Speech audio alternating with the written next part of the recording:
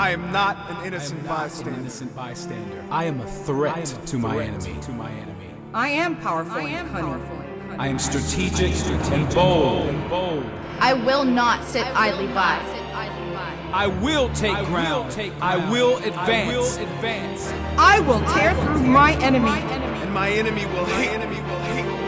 I will not avoid the difficult fight. I will fight.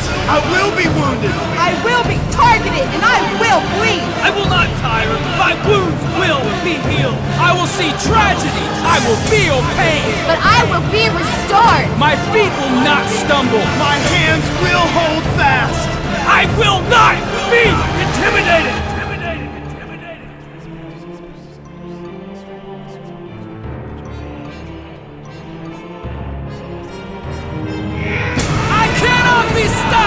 I cannot be stopped! I will stand by my brothers in arms! I will stand by my brothers in arms! I will fight until my last breath! I will fight until my last breath! I will push the limits! I will push the limits! I scale the mountains! I scale the mountains! My enemy will cower! My enemy will cower! For I serve a great king!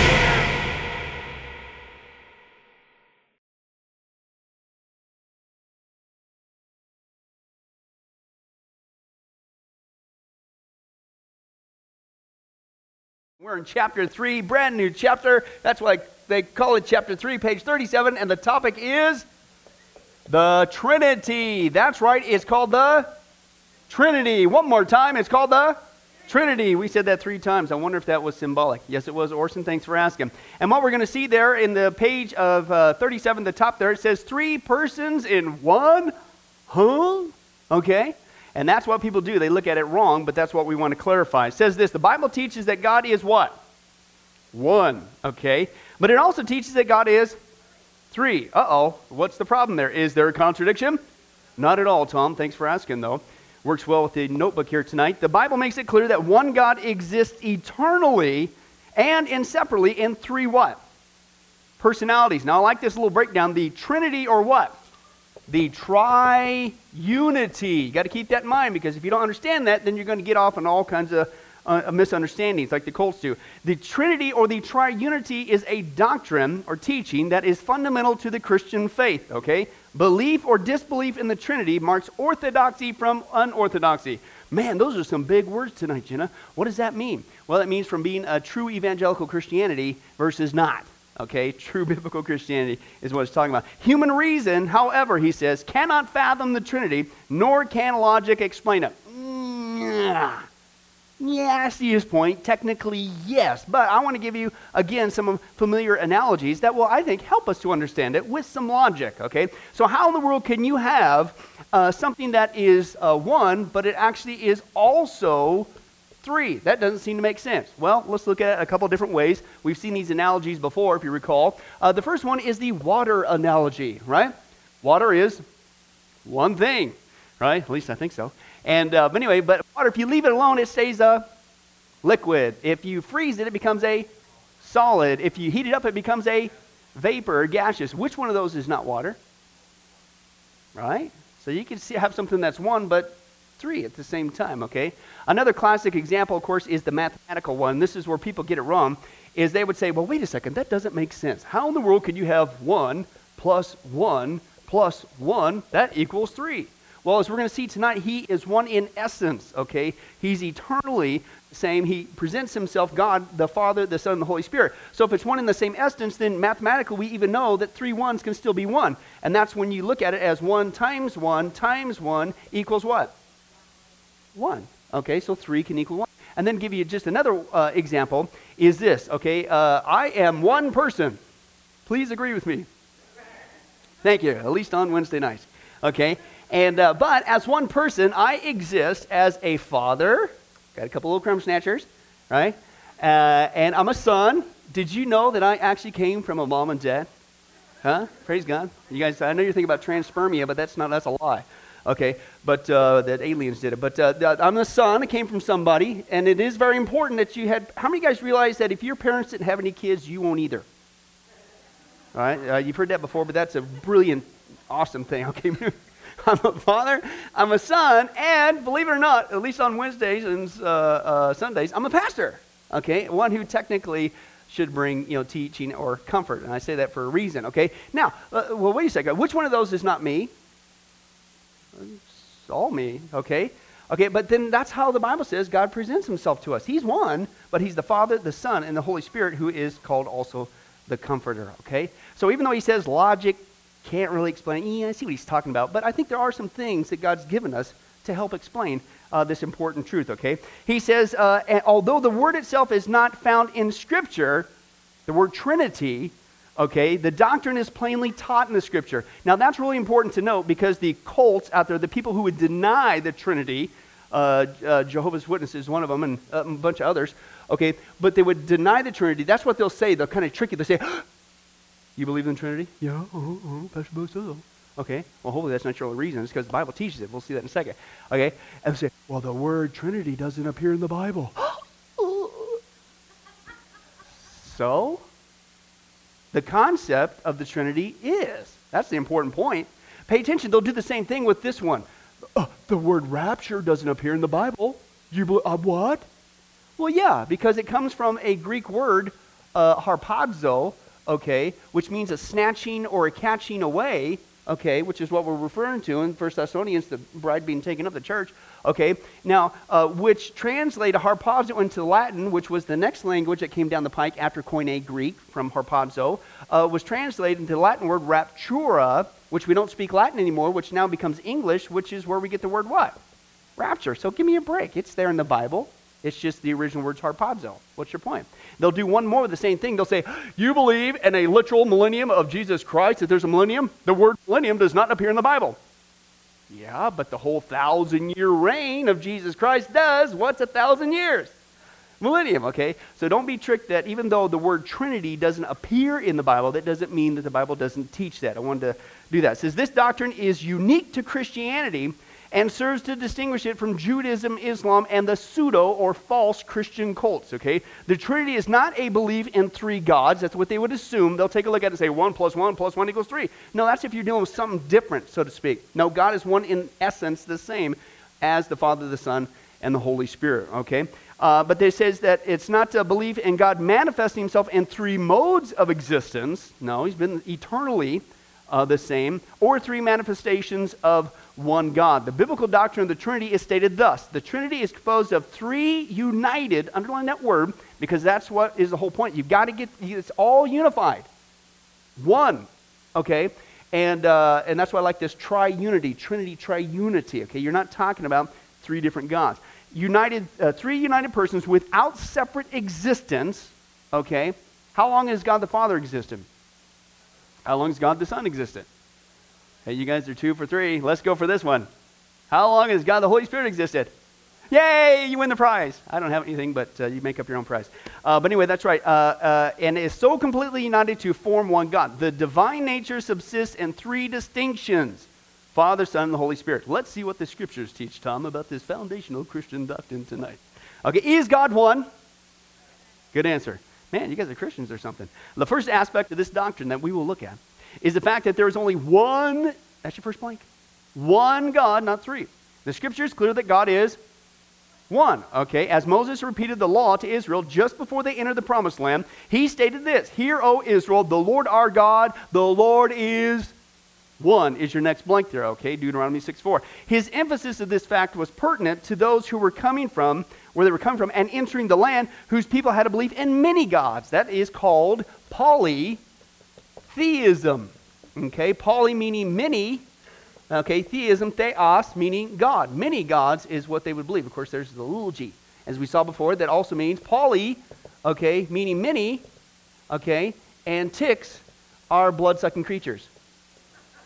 Oh, that's right. The elections are over. We don't need to talk about that. But anyway, that's right. That explains some things. Early in church history, the question was developed whether Christ was the same as the Father in substance or in essence. Okay, you might think it's just splitting hairs. What's the big deal over this debate that they had? Blah, blah, blah. Really wasn't a debate. It was some people coming in with false teachings trying to change it. Okay, if you study. Okay, Arius, and that's the guy. Okay, Arius, he taught that Christ was like the Father in substance, yet the Father was greater than Christ. Wrong answer. Okay, it's a triunity. Okay, one in essence. Okay, and although some equated the terms substance and essence, the proper way to designate the Trinity became this: one in essence. Okay, is speaking of that. The essential oneness of God is linked to Deuteronomy 4. That's what we just read. Hear, O Israel, the Lord our God, the Lord is one. Echad. Let's say that. Echad. You still suffering from that cold, John? What are you doing? No, that's good Hebrew. Lots of consonants in there. Makes you sound like you're hacking, but you're not. But that's good stuff. Echad. Okay. Compound unity. That's your next blank. Unity. Compound unity or united one. The statement stresses not only the uniqueness of God, but also the unity of God. You get it? It's a compound unity, okay? Well, that doesn't make sense. Well, I'm telling you, not 1 plus 1 plus 1 equals 3. 1 times 1 times 1 equals 1, okay, is what we see there. The statement stresses that it all means that all three persons possess the summation of the divine attributes, but yet the essence of God is undivided. Oneness in essence also emphasizes that the three persons of the Trinity do not act independently of each other. Why? Because it's a triunity. Let me give you just one example that we see that in the scripture. Open your Bibles to John chapter 5. John chapter 5. That's Ruth's favorite book. Right, Ruth? Yeah, good answer. He's right there. He's here. John chapter 5. Let's take a look. And just one example that we're talking about, that they don't act independently of each other. God the Father, the Son, and the Holy Spirit. And this is just in verse 19. This is what Jesus is talking about. And he gives this answers to the Pharisees, okay? And here's what he says. Jesus gave this answer. I tell you the truth, verse 19, the Son can do nothing by himself. He can only do what he sees the Father doing. Why? Because whatever the Father does, the Son also does. They're acting in complete cooperation, coordination. They're in unity, okay? This was a constant theme of Jesus in rebuffing the charges of the Jews. Remember that? Who are you? Who do you think you are? We only have one God. He says, listen, who do you think's here? God the Son, God right before you. We're in concert with, I and the Father are one. I mean, we can go on and on, many passages where he says that over and over again. There's no dichotomy here. It's like, do you have any idea who's in front of you? How many guys say they didn't get it? They didn't get it. I think some of them did, though. The Bible says that they loved their positions of power and influence there. They didn't want to give it up. They didn't want him to be Messiah because they realized if he came into power, they're out. Okay? People don't do that today, do they? They don't want Jesus because they don't want to give up. Anyway, that's right. Thus, God is one in reference to his essence or nature. This is affirmed in the Old Testament as well as the New Testament. All right? Well, so God is one. It's very clear in the Scripture he is one. Now, wait a second. Is God three? And the silence was deadly. Just answer, Pastor Billy, I'm stressing out on it. Okay, well, let's take a look. The Bible also indicates that God exists as a Trinity. Okay, in the Old Testament, the Hebrew word Elohim. Okay, Elohim. That's right. E-L-O-H-I-M. Elohim. Okay, Elohim. Okay, is used as a name of God in its, underline this, plural form. Okay, in its plural form. Okay, Mormons get this wrong, okay, because they are right. It's a plural form of God there. One of their many false teachings that we've seen before is they believe that this speaks of this divine council that exists in the heavenlies and that decided as, Jesus, who is supposed to be the spirit brother of Lucifer, they decided who was going to go and save him. What? That's not at all. That's a complete abomination of what the Hebrew, it's like, do you even know Hebrew? That's completely made up. That's crazy. It speaks of the plurality of God, speaking of the Trinity. We'll get to that in a second. Many scholars believe that this is because God exists in a Trinity. Now, let me give you just one example of this. Open your Bibles to Genesis chapter 1. Okay. Genesis chapter 1. And if you find the first book of the Bible page, what do? Stay there and go to verse 26. Okay? And this is very important. This is a portion, this is a place, not the only one, where Elohim, God in plural form, turns out to be. Here we see verse 26, and he's talking about creation, obviously. The creation account says this in verse 26, then God said, let what? Wait a second. Who's us? If you don't understand the Trinity, then you're going to have some problems. You can get out the first chapter of the Bible. That's Elohim. That's God. It's correctly us. It's plural. But it's not mean there's many gods and there's not some divine Mormon count. No. It's God in plural form, speaking of the Trinity, God the Father, God the Son, God the Holy Spirit. We saw on Sunday, and he's going to reiterate the same passage here in Colossians, okay? It talks about in the creation account, the Holy Spirit was hovering over the waters. God the Father was involved in creation. He said, let it be. But in Colossians 1, who's the one who created all things and was made for him and by him? Jesus. You see all three involved in that one act.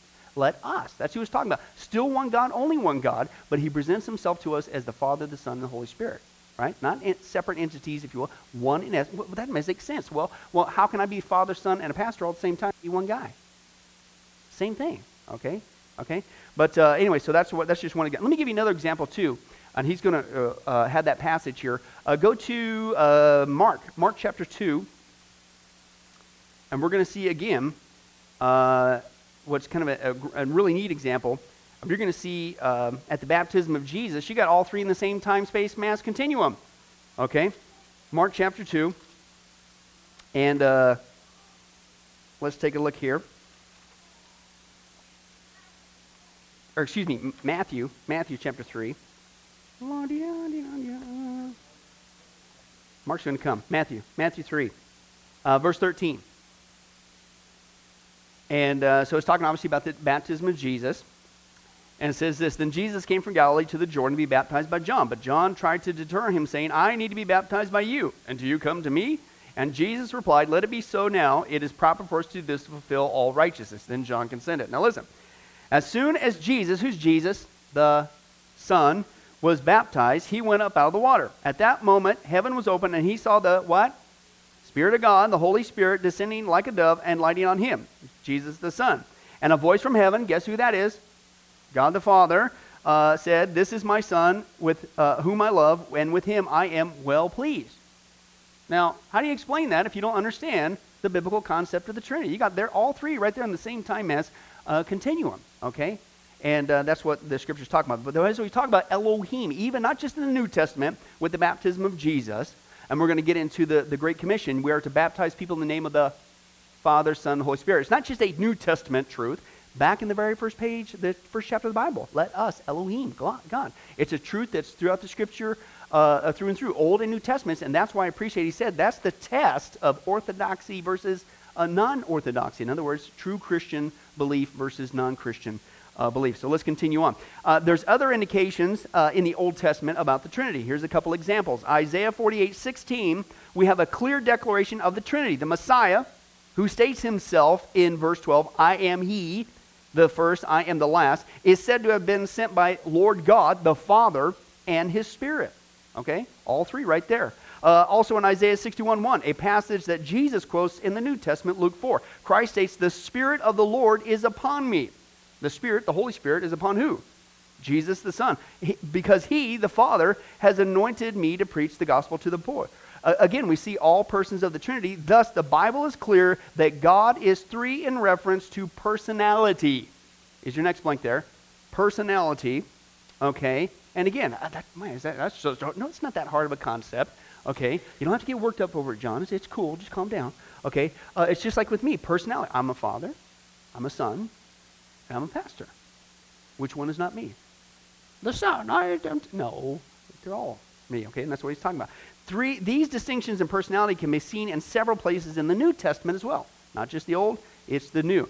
Okay, and the first one we just read was at Jesus' baptism. Okay, and again it says, after he was baptized, he immediately went up from the water, and behold, the heavens were open. He saw the Spirit of God descending as a dove, coming upon him, the voice from the heavens, God the Father, this is my beloved Son, in whom I am well pleased. Here the distinction between the three persons of the Trinity are seen. The Son, is your blank there, the Son being baptized, the Holy Spirit, your next two blanks, the Holy Spirit descending on him, and the Father speaking his approval from heaven. Okay? Another familiar passage in the New Testament where we see the distinction between the divine persons as well as the unity. Okay? And again, remember that unity Because I'm telling you, that's what the cults do. Once they veer off and want to place more emphasis on God the Father and like Arius did, and well, but Jesus isn't quite like it, you got a division. And once you start to divide the unity of the Trinity, you're into a cult. Okay, and that's what we see again, unfortunately, today. He says this, here's that example I was telling you about, Matthew 28, the Great Commission. Go, therefore, and make disciples of just your neck of the woods. No, just those people who have the gift of evangelism. No, it's every Christian. Get out there and make disciples. And notice it's not believers. We've seen this so many times. Okay, disciples, disciplined learners. Okay, somebody needs to get saved. They need to get plugged in. They need to come. They need to be discipled. They need to learn and study in the Scripture. Okay, and that's what we need to do. Baptizing them in the name of who? The Father and the Son and the Holy Spirit. You'll have some charismatic friends groups called the Jesus Only group. Okay, and they believe that you can only baptize only in the name of Jesus. It's like, what are you doing? I mean, there's a whole kinds of problems with that in the first place. But again, what's it say here? How do you get around this? Unless you hack up the Scripture. We'll see that on Sunday with Jehovah's Witnesses and Seventh-day Adventists, Lord willing.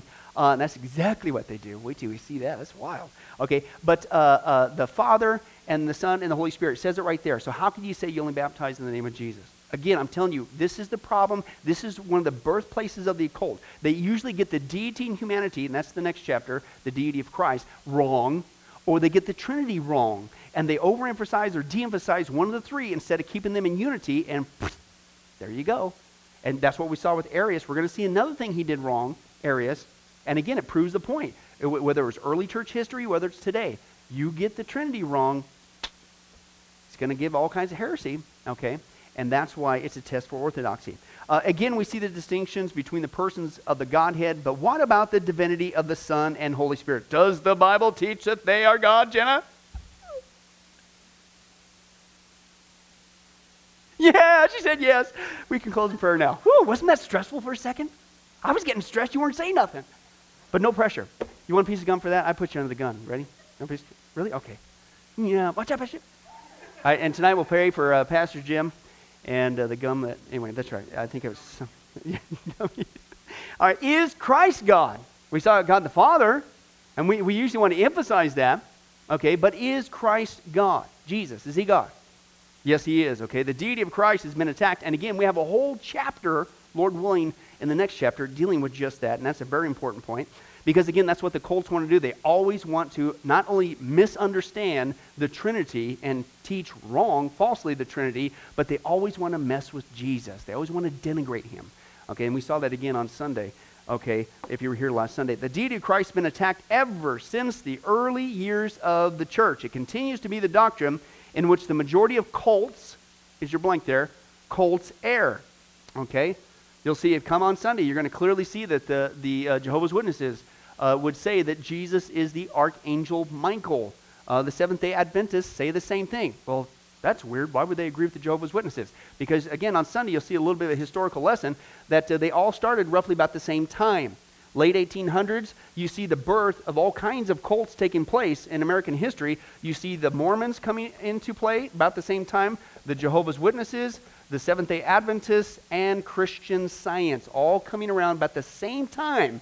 And it's very interesting. You see that as you see the last days and society and technology ramping up, Daniel chapter 12, at the same time we're fast approaching exponentially the last days, all of a sudden these, notice this isn't false religions that have been around for a long time like Buddhism or things of that nature. These are pseudo, as he mentioned there, pseudo or false Christian groups.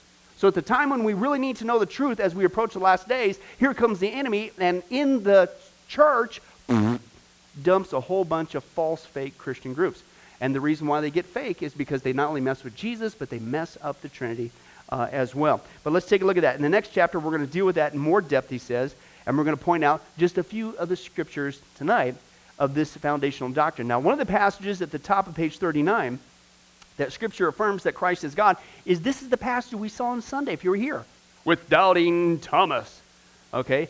Yeah, isn't that God? What a horrible guy.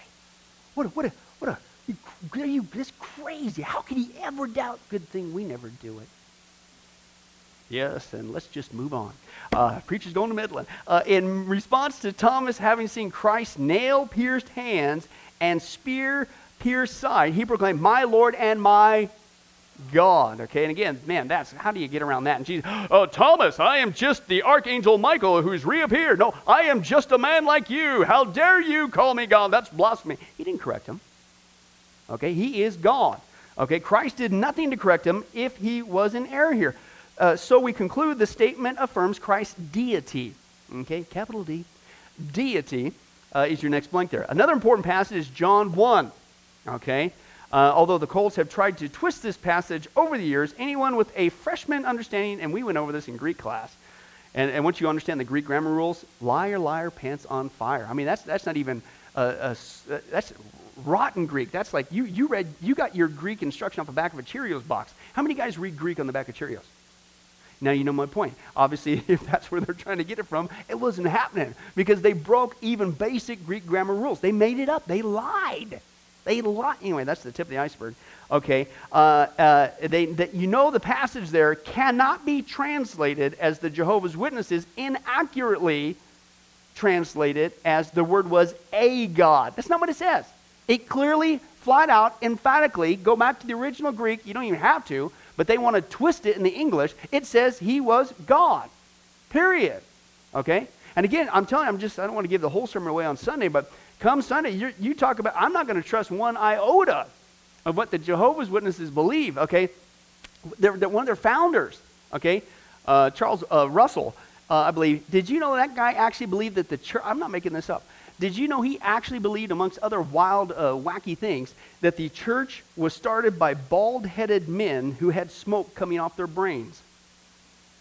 Nothing against bald guys. I'm just looking straight ahead. Okay, but smoke coming off their brains, and that's how the church started? I'm not making this up, folks. It sounds wild. Okay, and believe it or not, that if a dog, you'll see it, that if a dog had the shape of a man's head, the dog could talk. And the ones who wrote your supposed translation knew zero of biblical languages. And I'm going to listen to you when you say, oh no, we know Greek, it says a God. You liar. Okay? And why do they do that? Because they mess with the Trinity. They mess with the identity of Jesus. That's one of the most obvious passages other than John 20, my Lord, my God. It says, and he was God. It's clearly speaking of Jesus. So if you don't want to say that Jesus was God and then he was the Archangel Michael, you have to mess up the text. And that's what they do. It's called a perversion. Okay, let's take a look at that. This verse is as follows. In the beginning was the Word, and the Word was with God. And if you see the context, it's clearly Jesus. And the Word was God. Not a God, he was God. Period. Jesus. And the Word became flesh, Jesus, and dwelt among us. And we beheld his glory, glory as of the only begotten of the Father, full of grace and truth. Now, this is another one we saw on Sunday, Colossians chapter 1. The creation of all things is attributed to the Father's beloved Son. This is what Paul states. For by him, Jesus, is the context, all things were created. I love this. It's like, really? All? Keep reading. He'll break it down for you. Both in the heavens and on the earth, visible and invisible, whether thrones or dominions or rulers or authorities, all things have been created by him and for him. It's Jesus. And yet, Genesis 1:1 attributes the creation of the heavens and the earth to God. There's your word again, in plural, Elohim. Everybody was involved in that. God as the Father, the Son, and the Holy Spirit. Thus, Jesus Christ the Creator, is your blank there. Jesus Christ, the Creator, is God. Let me give you one more example. This is the one I was thinking of. Mark chapter 2. Let's go there. That Jesus clearly is God. And this is why they wanted to kill him. One of the reasons why. Okay, Mark chapter 2.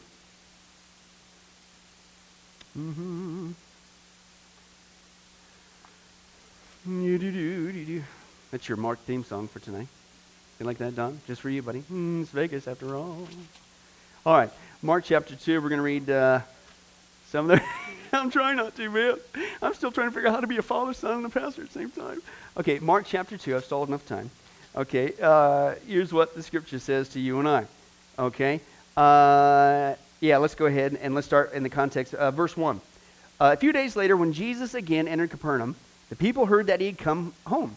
So many gathered there, so many of them, that there was no room left, not even outside the door. And he preached the word to them. Some men came, bringing to him a paralytic carried by four of them. Since they could not get him to Jesus because of the crowd, they made an opening in the roof above Jesus, and after digging through it, they lowered the mat the paralyzed man was lying on. When Jesus saw their faith, he said to the paralytic, sons, your what? Your sins are forgiven. Who alone can forgive sins? God. Now, if you didn't know that, and you think, well, you're just putting that into the text. You're just as... No, the text says that's exactly, everybody knew what he said when he said that. He was claiming to be God. And that's what the Jewish people said. Now, some of the teachers of the law were sitting there thinking to themselves, why does this fellow talk like that? He's blaspheming. Who can forgive sins but what? God alone. And immediately Jesus said, you're right, I blasphemed. Oh. No, again, just like with Thomas, he didn't correct them. In fact, keep reading, he gives you another evidence that he is God. Immediately, Jesus knew in his spirit that this was what they were what? Thinking in their hearts. Now, wait a second. How many guys can think what I'm thinking right now? Actually, if you would have said cow, you would have got it. I tried to make it easy for you, but you still couldn't even get that. Okay, why? Because you're not God and I'm not God. Only God can discern a person's thoughts, right? So again, he not only forgave sins, but in the exact same passage, he knows our thoughts. Isn't that wild? Did you know that God knows what we're thinking all the time? And he still loves us. Anybody want to say, hey man, praise God? Yes, let's keep reading. Is the Holy Spirit God? Okay, so we saw the Father's God, Jesus is God. How about the Holy Spirit? Don't you know, I believe as the Mormons would say, that he is just some form of force or electricity. No, he's not. He's God, and he has a personality, okay? And we're going to see that clearly. The Holy Spirit is not simply a force or influence. He's a person. Early in the church history, who's that guy again? Same guy. Again, what happens when you mess with the Trinity or the deity and humanity of Jesus? You get off on tangent, and this is what this guy did. He denied now the personality of the Holy Spirit, okay? He said the Holy Spirit was only an influence emanating from the Father. He was condemned at the Council of Nicaea in 325, and his teaching, unfortunately, has continued to the present time in Unitarianism and the cults such as, guess who? Jehovah's Witnesses. That the Holy Spirit has personality, is your blank there, personality is clear in that he possesses, and here's all the scriptural examples, if you want to check them out, folks. He has intellect, okay, 1 Corinthians 2. He has knowledge, 1 Corinthians 2. He has a mind, the mind of the Spirit, okay, Romans chapter 8. He has emotions, Ephesians 4. Don't grieve the Holy Spirit. And 5, he has a will. All of these things affirm the personality of the Spirit of God. Now, just go back there to a force, an impersonal force, or electricity. Does electricity have an intellect? How about a knowledge? How about a mind? How about emotions? Well, you feel like you got emotions when you get your electrical bill, don't you? And you want to talk to it. No, but that's no. And a will. No. So it's something that obviously has personality with a capital P is what we're dealing with here. But what about the deity of the Holy Spirit? So he's not a force, he's a person, capital P. What about the deity? Well, does the Bible teach that the Holy Spirit is God? Yes, there is abundant evidence for the deity of the Holy Spirit throughout the Scripture. Now, and we already seen one of them in our passages at the baptism of Jesus. The title, Spirit of God, okay, came upon Jesus, right? The Spirit of God. The Spirit of God. So how many guys would say that means the Holy Spirit is? I mean, you guys are brilliant. Okay, evidences his relationship to the Father and the Son, and of course affirms that he is God as well. When he is called the Spirit of God, that means he is the very person, capital P, of God. 1 Corinthians 2 clearly shows that as man and his spirit make one and the same being, again, that's a whole nother analogy. A person, you don't have to be like me. How many guys are glad you're not like me? Come on, man. What do you... Really, John? We're man truckers. All right, never mind. Anyway, but this is another analogy to help explain even how can three be one. But we see that even as human beings, we're made up of we're called a tripart being, okay? These are big words. We're made up of a spirit, a soul, which is your mind, your will, and emotions, and a body, okay? Now, which one of those is not you? Anybody glad as you get older that at least you get a new one of those guys? You know what I'm saying? That's right. But anyway, that's right. But that's the same thing. And that's what he's talking about here. That it's just as a man and his spirit make one and the same being, so God and the Spirit are only one. Okay? And that's what we see in John chapter 4 that clearly says God is Spirit. Okay?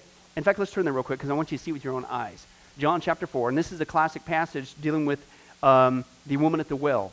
John chapter 4. And we're making your night here, Ruth, your favorite book. We're in it a couple different times here, John chapter 4. And Jesus, as he's talking to the woman at the well, cluing her in on not only who's right before you, okay, but what it means to be a true worshiper of God. What do you got to know to be a true worshiper of God? John chapter 4, verse 24, here's what he says. He says this, God is what? Spirit, and his worshipers must worship him in spirit and in truth, okay?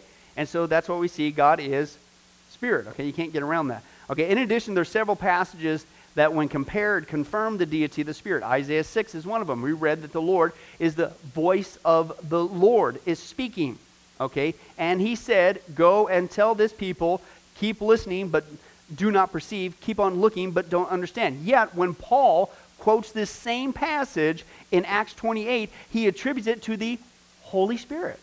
Voice of the Lord, Holy Spirit. Okay, the same thing there. And this is another great passage that he talks about. Jeremiah 31, the top page 40, which is said to be the Lord speaking. And when Hebrews quotes it in Hebrews chapter 10, the writer of Hebrews, it's attributed to the Holy Spirit. But here, to me, one of the big giant nails in the coffins is the account, Acts chapter 5, of Ananias and Sapphira. How many guys would say that God doesn't like lying? Okay, and that's what we see here. A final passage which clearly sets forth the deity of the Spirit is found in the New Testament. Acts chapter 5, Ananias and Sapphira.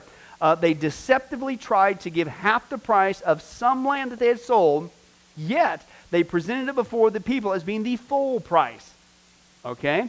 Peter was given divine knowledge, if you recall that passage, to discern this deception, and he confronted Ananias and stated, listen, how do you get around this? If you think the Holy Spirit is just some sort of force or electricity, listen. He says this, Ananias, why has Satan filled your heart to lie to the Holy Spirit? Keep reading. The next verse he says, you have not lied to man but to God. Is your next blank there. You lied to God. How do you get around that? Right? Clearly, in Peter's mind, the Holy Spirit was God. Okay? Well, what's the relationship? Well, Tom, thank you. We're going to take a look at that now. There exists within the Trinity a distinct relationship in terms of function. Is your blank there? And I think that's a really good way to help understand that. Function, right? Because if you look back at this analogy of me, okay, these are different forms of I'm one me who still can't sing, but it's Vegas. You got to try, right, John? That's right. Hey, they'll do anything on this trip. Have you noticed that? I said we got to get out there and witness because that's you can have witness and have a great time. Have you guys seen those Elvis impersonators out there? Right? No, but have you seen that there's like two guys, last time we saw them, Tony was out here filming for the trailer, and it was two guys, two like midget guys dressed as Elvis, like Elvis twins. It was like, man, you guys are genius. They were great. I mean, everybody wanted to go with them. I wanted to go up there with them, but anyway, but that's right. But I didn't sing. That's right. But I digress. Me, okay, as we saw, function, okay, function, I function as a father. I function at the same time, son, and at the same time, I function as a pastor. Which one's not? And that's what he's talking about. There exists within the Trinity a distinct relationship in terms of function, okay, but you're dealing with one in essence, okay? The Father is not begotten, nor does he proceed from any person. The Son is eternally, that's your blank there, eternally begotten from the Father, okay? And the Holy Spirit eternally, you get to repeat it again, next blank there, proceeds from the Father and the Son. The word procession suggests the Trinitarian relationship of the Father and the Son sending the Spirit. It's important to note, however, that these terms denote a relationship, okay, function, relationship of the Trinity, and does not suggest inferiority, underline that, inferiority in any way. Why? Because that's the mistake that Arius made. Okay, one of the many that he started to go south on biblical teaching is he thought that Jesus was he's like God, but he's subordinate, he's inferior. Okay, same thing Jehovah's Witnesses do, and others, and many, many others, unfortunately cults, is they want to denigrate Jesus or elevate one. No, they say, what's the word? Where's it at? Hey, I don't know. Triunity, okay, is the term that's used there. Although the Son and Holy Spirit are subordinate to the Father in their relationship, okay, they are equal. Here's your blank there. Equal in glory, power, and length of existence. Which one has been around the longest? They all have. That's right, Don. They all have. You got the right answer tonight. Okay, it was a trick question. They're equal in glory, power, and length of existence. As Henry Thiessen points out, John, Pay attention. The subordination is voluntary. Okay? Voluntary, not necessary. Okay? As if I have to, because he's not he's lesser than the Father. No, it's voluntary. It's a relational. It's a functional issue. Okay? As we see there. Okay? The three persons of the Trinity are equal. The Father is recognized as authoritative and supreme. The Son is also recognized as equal to the Father in every respect, and the Spirit is likewise recognized as equal to the Father and the Son. Wow, that was a really interesting discourse, Pastor Billy. How many guys can believe it that maybe it's John, your presence here tonight, we actually made it through a whole chapter in one night. The Spirit of God is upon us. There's something there. It even caused me to spit. You know you're preaching when you can make it past the first row. But that's what I was learning in Bible college. But our next chapter, as you guys will find out, Lord willing, we are going to be dealing with the deity of Jesus Christ. Now, and again, I like that because, again, if you kind of get the Trinity, if you think you know it, well, then you better nail it on the deity of Jesus Christ. You can't get around that. But what we're going to see is the cults, false teachings, hairless ticks or heretics, however you want to call them, they get it wrong when they mess with the Trinity and they mess with the deity of Christ. This is no minor doctrine. The same thing we could talk about the virgin birth of Jesus Christ. And, well, that's just some doctrinal thing. So you don't believe. No, that's a big issue. What would be the problem, just in closing, hopefully, that you can say, well, the Trinity is no big deal, so they don't believe it. No, because if you don't believe in the biblical version of the Trinity, guess what you're going to get wrong? And you already got wrong. Who God is, who Jesus is, who the Holy Spirit is. And how many guys would say that would mess things up? It's like you think it's a small thing. It's not. It starts to snowball and get bigger and bigger as you go downhill. The longer you go on and deny the Trinity, you mess things up. And you turn Jesus into something he's not. You turn Jesus into something he's not, then do you even have true biblical salvation? Okay? Same thing with the virgin birth of Jesus Christ. If Jesus was not born of a virgin birth and the Holy Spirit came upon Mary, okay, it was not a natural birth, okay, in that essence, why is that big? What would happen if Jesus had a natural birth, as some people would say? He'd be born with what? A sin nature. If Jesus, okay, that's a small snowball. No, it starts to roll downhill. Wait a second. If you deny the virgin birth and say it was just a natural birth, it's no big deal of holding tight to doctrinal beliefs of virgin birth, then Jesus had a natural birth, which means he inherited the sin nature like you and I. Keep rolling downhill. If he had a sin nature like you and I, guess what he did during his life? He sinned. Keep rolling downhill. If Jesus sinned and he actually still went to the cross, okay, then guess what would happen? His work on the cross would what? Not have been acceptable. Keep rolling downhill. If his work on the cross would not have been acceptable as the perfect sacrifice that had no sins, then death would have had the power to keep him in the grave. Keep rolling downhill. If death had the power to keep Jesus in the grave because he had a natural birth, because he had a sin nature, and because his work on the cross was nullified because he sinned, then as Paul says in 1 Corinthians 15, our faith is futile and we're still stuck in our sin. Now, so roll it back. Where'd that start? Virgin birth. Do you see why? Bingo. These are important things. And you might think Trinity's one of them. Virgin birth is another one. We're going to see the deity of Jesus is coming up next. Let's go ahead and pray. Well, hi. This is Pastor Billy Crone of Sunrise Baptist Church, and I hope you enjoyed today's study. But before you go, let me ask you one final question. Are you sure that if you were to die today, that you go to heaven and not hell? Before you answer that, let me share a couple things with you. Did you know that the Bible says that God is holy and that we are not? And the Bible also says that the wages of our sin or our unholiness is death. In other words, when we die, and it's coming for each one of us, we're all marching towards the grave at different speeds, but it's going to happen. The Bible says, therefore, since the wages of our sin is death, we deserve to die and go straight to hell and not to heaven.